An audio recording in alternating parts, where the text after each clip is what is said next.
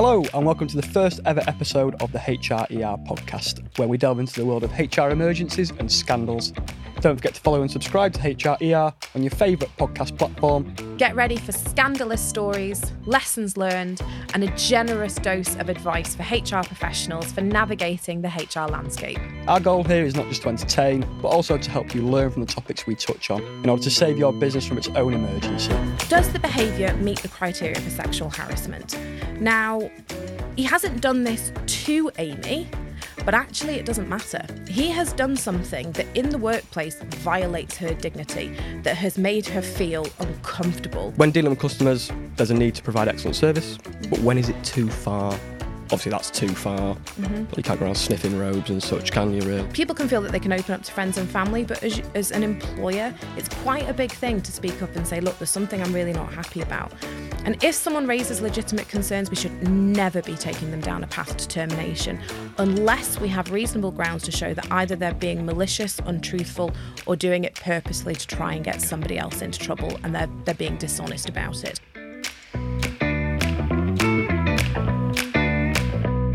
My name is Alyssa Thursfield. I'm an employment lawyer and the founder of Superheroes and Heroes. I'm here with Ollie, my co-host, to discuss scandalous HR stories, employment law problems, as we delve into emails that I have actually received, given advice on, and we're going to take these to pieces and see what lessons you can learn from the inquiries that I have had. A little bit about me. I'm Ollie. Thank you, Alyssa. Ollie Robinson, one of your hosts and a software specialist. I've got 5 years in the software as a service world, working closely with like HR teams, employment managers, things like that, and recruiters as well, of course. As Alyssa said, we're going to go through some emails that she's actually received. Scandalous stories, salacious rumours, you name it, we've got it. Cool, let's kick off. First one today, let's go. The first story we've got is, well, this one actually made me laugh, to be honest. Is sniffing a shirt sexual harassment gone too far? So we've actually got an email in, haven't we? Which I have. I'm going to move the mic a little bit with me, which I actually got noted down here. So, hi Alyssa. Hope you are well. Another one for you. As you know, we have recently expanded our services from hot tub servicing to full pool and spa cleaning and servicing. As a result, we've expanded the staff. One of the new staff, Amy, was sent out with a team leader, brackets Dave, to one of our biggest clients. They have an indoor swimming pool, sauna, steam room, hot tub, you name it. She's a very high-profile TV celebrity, you lucky thing, and former model. Amy came to us at the end of her shift saying she wanted to raise a concern. She said when she came back from her lunch, David got in the client's hot tub, but this was before it was cleaned. I'm not sure if that's worse or better. And afterwards, when he dried off, he saw a monogrammed robe hanging up. He took it down, pushed it into his face and sniffed it. Amy said it felt totally inappropriate, made her feel very uncomfortable, and she doesn't want to go out on jobs with Dave anymore. What on earth do we do? Well, I can't blame her, first of all. I mean, you can't make this stuff up, can you? No, you can't. I'd love to say that this sort of thing, or this kind of nature of query is unusual, but there really are some individual characters out there, which is what makes my job so amazing when it comes to advising on this sort of stuff. So first of all, what a great email. We've got loads of detail in there. So we know the background of what's gone on. We know that we've got a staff member who's concerned and who's a bit upset by this. And also we've got an issue here that needs to be dealt with. We've got an employee who has been using a customer's property, so he's abusing his position potentially. Absolutely. And also we've got some conduct in there where we need to have a think, well, Amy's upset about it, but does it go as far as sexual harassment? And, where does all this sit? So there's loads to unpick here. And I'd say really great email. They've given me lots of background here that we can start to unpick. So there's nothing more needed in that from your point of view? So in terms of other things that I'd be asking for, I would be asking if they've already spoken to Amy in a bit more detail, and also crucially whether they've already spoken to Dave. Because what I can sometimes find out is if someone has sort of launched in there and they've got a knee-jerk reaction, this is dreadful, and they've gone and given Dave a rollicking, they could well have already played their hand, which means we have to start to roll things back a little bit. So if they've told him, you're going to lose your job over this is disgraceful, they've shown their hand. Really, we need to kind of sit, tap back, take a breath, plan what we're going to do with something like this, because there's loads of issues going on, and we need to really, really understand the legal principles here that are in play. So you'd want to know what steps they've taken so far, if any, as well. Okay, lovely. We're going to probably tackle this primarily from an employer point of view, aren't we, and how they're going to deal with that. And there are some questions which I've noted down. When dealing with customers, there's a need to provide excellent service, but when is it too far? Obviously, that's too far. But you can't go around sniffing robes and such, can you, really? So with this, when we're talking about the standard of behaviour, really, that we can expect from Dave, and, where he's being sent in to clean a hot tub, we're certainly not expecting him to get in it. Has he brought his swimming trunks with him, or has he got in there in the nude? How has this actually unfolded? I suppose it's how far over the line is he, rather than has he crossed the line. Absolutely. So with employees, yes, you know what? You can relax a bit at work. We want people to enjoy themselves at work. We're all about well-being in the workplace. But really, someone has got to come to work and has got to be expected to do their job. Yes, in a good environment. But at the end of the day, we'd be saying here that Dave has crossed the line. This isn't any way something that he's doing in accordance with his duties. No, I mean, I imagine sort of trialling such equipment's not part of his job description, is it? Though I suppose at least he got in it before it was cleaned. So he hadn't already cleaned the tub when he jumped in. Yeah, I don't know. With that in mind, what sort of how would you advise these people, the employees, to sort of set boundaries? Would you just a standard job description should do it? So with something like this, I would say it's common sense that I don't think we need to be explicit in the job description about the fact that they aren't using employer equipment. Having said that, you can't necessarily always anticipate what people are going to do. So there's absolutely nothing wrong with being explicit in your handbook or in your company rules about the standard of behaviour and what is and isn't acceptable. In terms of then, the horse has kind of already bolted with this. He's done it. So how do we deal with this now? Job's done. There's a few things here that we need to deal with. It's not just a case of, well, let's deal with Dave. Because the reality is Amy's upset. And if we don't address that, deal with it and provide her with some sort of reassurance, then we're probably going to be facing a grievance further down the line. So 2 strategies here. We need to be dealing with Amy. And by dealing, I don't mean don't bring us a complaint again. We don't raise concerns in this company. We sit down, we show her some empathy, and we talk about what's happened and what it is that has specifically upset her. I suspect it's going to be the gross behaviour of someone putting their face into a robe and having a bit of She's brand new as well, isn't she? Exactly. She's green. And she is. And look, leader. It's an opportunity to set the theme for the culture of your business and how you respond to concerns and to make people feel valued. So we've got a real opportunity with Amy here as a new member of staff to really make her feel part of the team and give her some reassurance. So Amy, I would say, the priority. Now, with Dave, we need to be thinking, well, what is it that we are accusing him of? So abusing his position. So he is trusted to enter the property of a customer and go and do his job, and he hasn't done that. Secondly, does the behaviour meet the criteria for sexual harassment? Now, he hasn't done this to Amy, but actually it doesn't matter. He has done something that in the workplace violates her dignity, that has made her feel uncomfortable. Yeah, of course, and she has seen that there's potentially a sexual connotation to this, which when we question her, we'll get a bit more detail over whether she just felt like there was a bit of an ick or actually whether this was something that was sexual. So I bet you've never heard an employment lawyer talk about ick. No. It's a very 2023 word, isn't it? Exactly. Very 2023 does that? Are we out? Do we not use ick in 2024? We can use it now. So it's really key that we get those details from Amy so that we can be really clear then on what we're accusing Dave of. Because there is a bit of a misconception that if somebody hasn't personally received that behaviour, that it isn't sexual harassment, and that is not the case. We absolutely can bring an allegation of sexual harassment against him.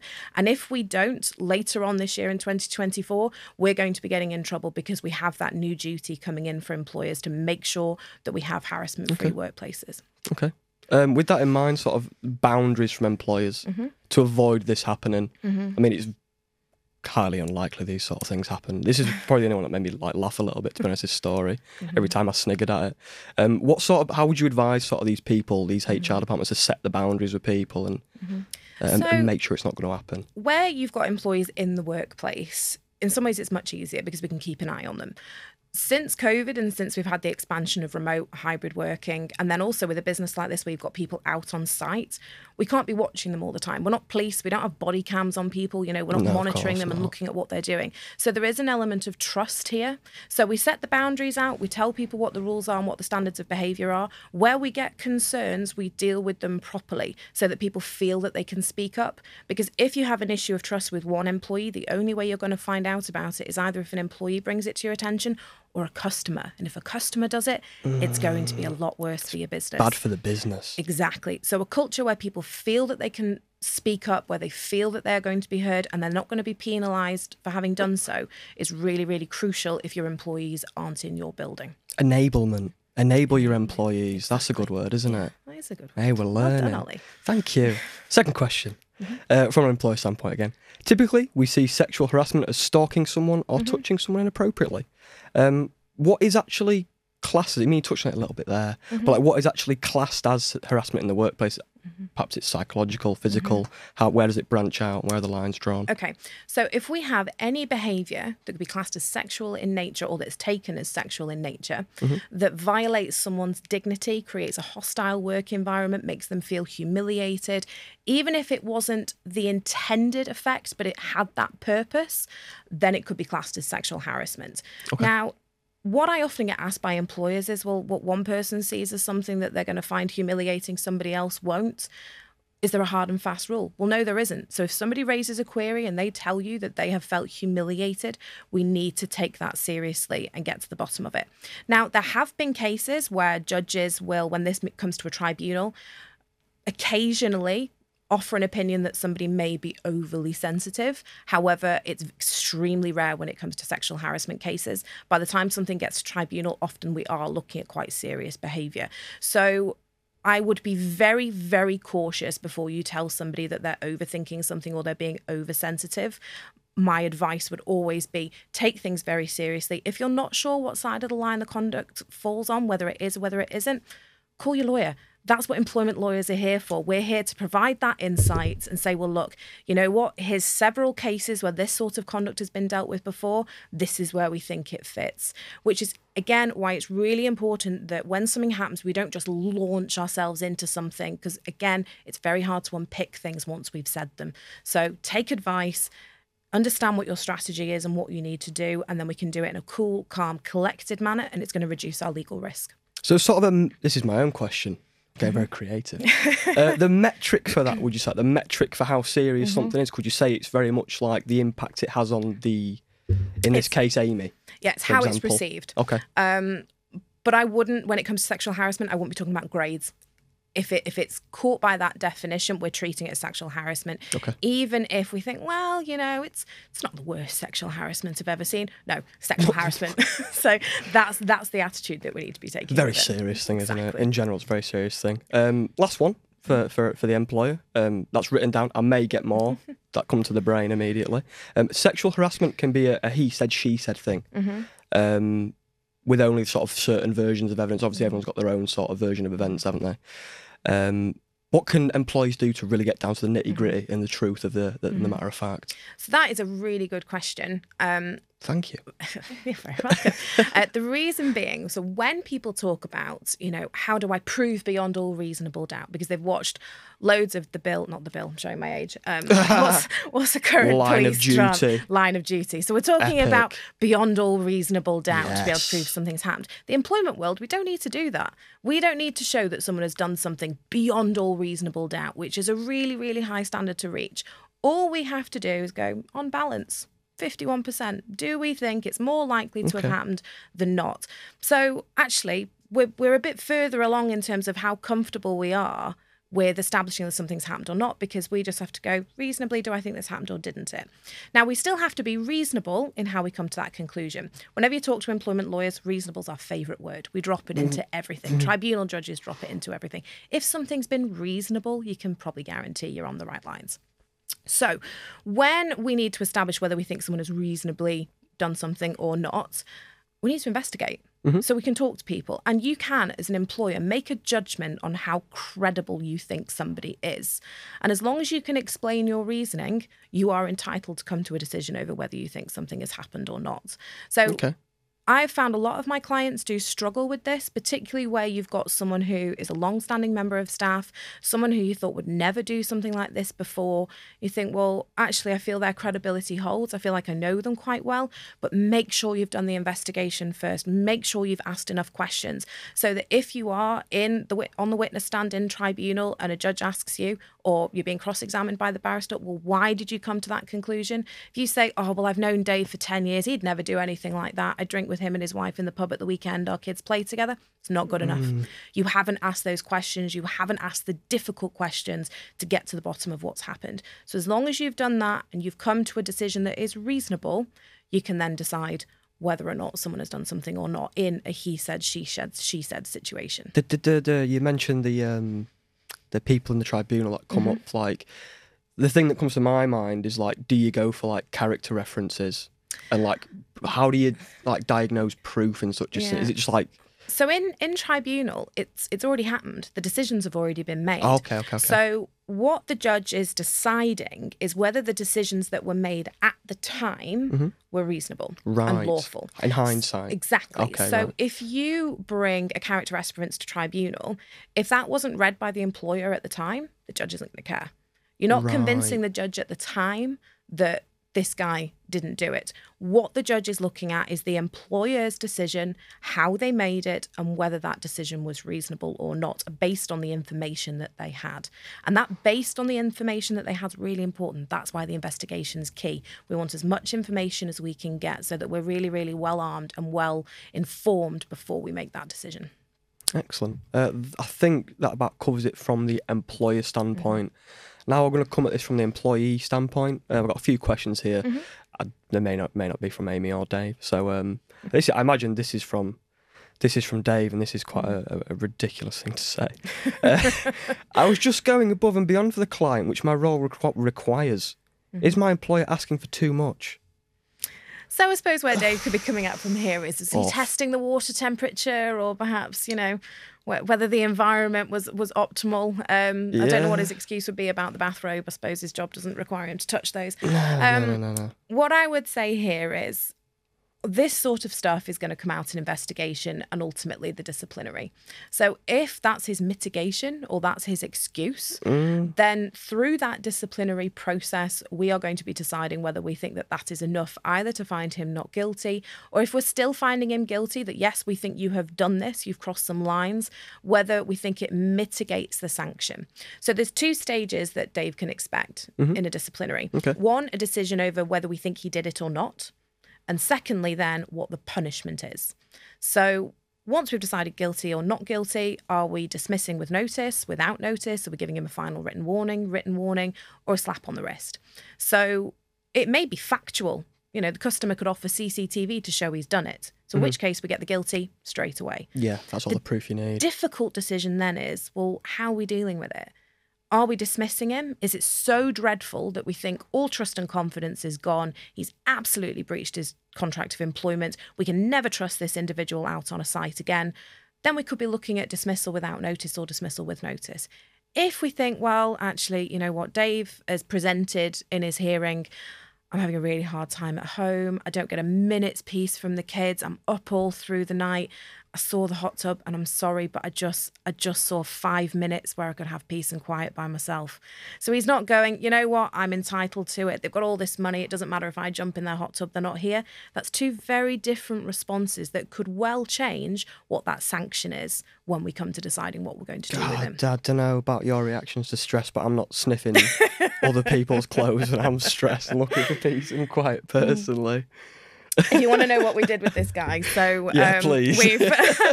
We've modified the story slightly to protect obviously the clients. The staff member was dismissed.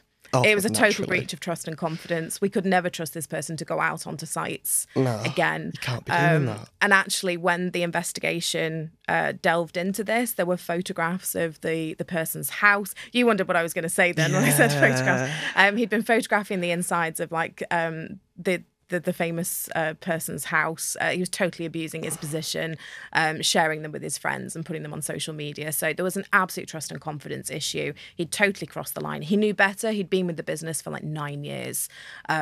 So look, fundamentally, his job requires the ability for us to trust him, mentor new staff, go out onto sites and do his job to a very high standard. And he totally fell short and he totally broke broke his contract of employment. I reckon he got too comfortable, mate. I think he became very comfortable in his position, and essentially, because he was very good at what he did, I think he felt he was a little bit untouchable. Saw a chance and he took it. Exactly. Got to respect it in some regards, I'm joking. And what we don't know is with other staff members that had been with him, how long had he been doing things like this with staff members not speaking up? So it was really, really crucial here that we treated Amy very well, that she was dealt with in a very empathetic manner, and that we showed that she was valued for speaking up, because when we delved into this and saw that it was a longer standing issue, there was obviously an issue with staff speaking up, and it's only because Amy was new, she wasn't quite in that culture. She weren't used to that behaviour, was she? Yeah, like you say, if he were going out on his own, no one was shadowing him, God knows what he's dipping himself into. Exactly. Second question from an employee. Not sure how much time we've got left, to be honest, but I will continue. I'm in a lower position of power. I'm scared to say anything in fear of losing my job. What do I do? So that'd be for Amy, wouldn't I imagine? Exactly, for Amy. So my advice when it comes to culture in the workplace, when it about employees having a voice, is we need to be building environments that are psychologically safe. And what I mean by that is that employees should feel that they are able to speak up without being penalised. So where people raise legitimate concerns or anything that is worrying them, we give them that time and that space, that we show empathy, that we show support, that we don't minimise their feelings and we don't tell them that they're worried over nothing, that we give it the level of concern that it absolutely warrants. Because at the end of the day, people can feel that they can open up to friends and family, but as an employer, it's quite a big thing to speak up and say, look, there's something I'm really not happy about. And if someone raises legitimate concerns, we should never be taking them down a path to termination unless we have reasonable grounds to show that either they're being malicious, untruthful, or doing it purposely to try and get somebody else into trouble, and they're being dishonest about it. Those are the only circumstances where I would be advising, and advising with caution, because ultimately if someone can show that what they've raised is legitimate, even if they've timed it well to make sure it impacts somebody else, we've still got to be very careful. So it's kid gloves when we're dealing with concerns, because otherwise we could be facing, for the serious stuff, potentially whistleblowing claims, or it's a big word, isn't it? Yeah, exactly. And it's one that really, really does kind of, put the fright on employers, that if someone's been dismissed because they've blown the whistle. Or if someone raises a legitimate concern and we don't deal with it properly and they resign as a result, we could be facing a constructive dismissal claim. So constructive dismissal is where someone resigns and says the employer has breached my contract of employment, so I'm going, rather than they've been fired and they're claiming unfair dismissal. I might be playing greedy employee here, but in that instance, does the employee get paid out? So if someone resigns and they're claiming constructive dismissal, often they haven't been paid out at the point of termination. They would have to sue the employer then to bring a constructive dismissal claim. So from an employer perspective, you've got a very unhappy employee who feels that they've been forced to leave, and then you're going through the PR nightmare with associated legal costs of defending a tribunal claim. We don't want to be there. If somebody raises concerns, let them feel psychologically safe, give them the airtime and the space to air their grievance and what's wrong, and deal with it fairly and properly. Build a safe working environment for employees to speak up. Exactly. Culture, people, culture. Last one. This is from Dave's standpoint. They just sound more and more ridiculous as we go. The celebrity was showing interest in me. What can I do to say it was mutual interest? So if he's trying to establish here that perhaps him and the celebrity have some sort of relationship or a building relationship, he's on work time. He is being paid to service that hot tub. If he thinks that he has some sort of personal connection with this person, that should be in his private time. But equally, where we're talking about businesses of this sort of nature, we often see in the handbooks or the rule books that they are not to form personal relationships with clients or customers. And if something is developing or someone is saying things to them that would suggest that that's what they want, that they have to disclose it to the employer. Because at the end of the day, the employer's business could suffer an untold amount if you have an employee who misinterprets something and you end up with a customer bringing a sexual harassment claim or even informing the police. So any suggestion from Dave that he thinks that the celebrity was coming on to him, he should have disclosed that immediately to the employer. And as an employer, then you'd be looking at potentially rotating that person out, perhaps to save the dignity of the celebrity, or perhaps even having a client meeting. Yeah, Dave's got an ego, hasn't he? As men, we never inflate females' interest in us, never. I don't know what he's talking about. So close up now. We've been chatting a bit, haven't we? Lessons learned. What emergency measures can HR departments put in place to prevent this sort of thing from happening in future? So what's absolutely key is that we don't just launch in there and overreact. So the first thing to do in an emergency situation, you take a step back, you take a breath, think, right, what is it that I need to do here? Let's get a view over the whole situation. Take advice. Because it could well be that all you're focusing on, like in this situation, is the Dave situation. And we run the risk that we forget about Amy. So having that objective, third-party standpoint where someone's looking at this situation can be really, really valuable in terms of making sure that there's no legal risk there that you are missing. Then we need to be thinking about the procedures that we're going to have to follow and make sure they are properly planned out. So do we need to be thinking about potentially a grievance process or some sort of softer touch process to make sure Amy's okay, so that we are covering things off in line with company procedure?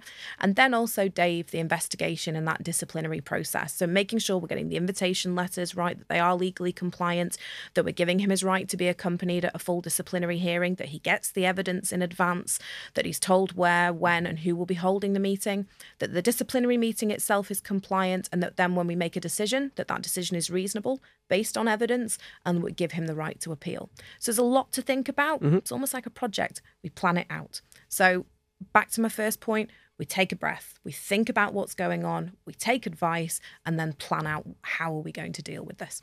So you would say like Amy's like the priority almost, and that would get resolved, I imagine, a little bit quicker than the whole Dave thing? Is that I like would longer? say so. And again, where employers sometimes get this the wrong way round is they say, this was really serious behaviour, but we had to deal with Dave straight away. Suspend him. Yeah. We don't need to deal with him Absolutely, today. yeah. We've got to investigate this. We've got to take time. If we act like that, we haven't investigated properly, we haven't gathered evidence, the chances are the basis for our decision is going to be unreasonable because we can't back it up with anything. So if you feel under pressure to get him out of the business or think we need a bit of time and space to look after Amy, we can look at suspension. Take a breath, don't be hasty. Exactly. Absolutely. Closing thoughts, really, on that? I mean, it was good fun to discuss. It's an unusual query. Yeah. It's a strange one, isn't it? But what I would say is, the stuff that we get in, you literally couldn't make it up. No. The kinds of problems that companies face when they ring and say, this is really, really going to blow your mind. And I Get the absolutely, popcorn out. Yeah, I absolutely love it. So every day we get different queries, different levels of seriousness, and some stuff's just, it's hilarious.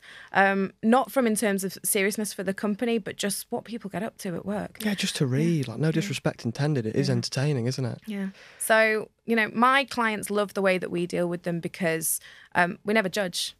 I'm there at the end of the phone on a Zoom call going, right, come on, what's happened? Yeah. How are we going to deal with informal, this? chatty. And there's nothing that we've never been able to handle before. So Nice.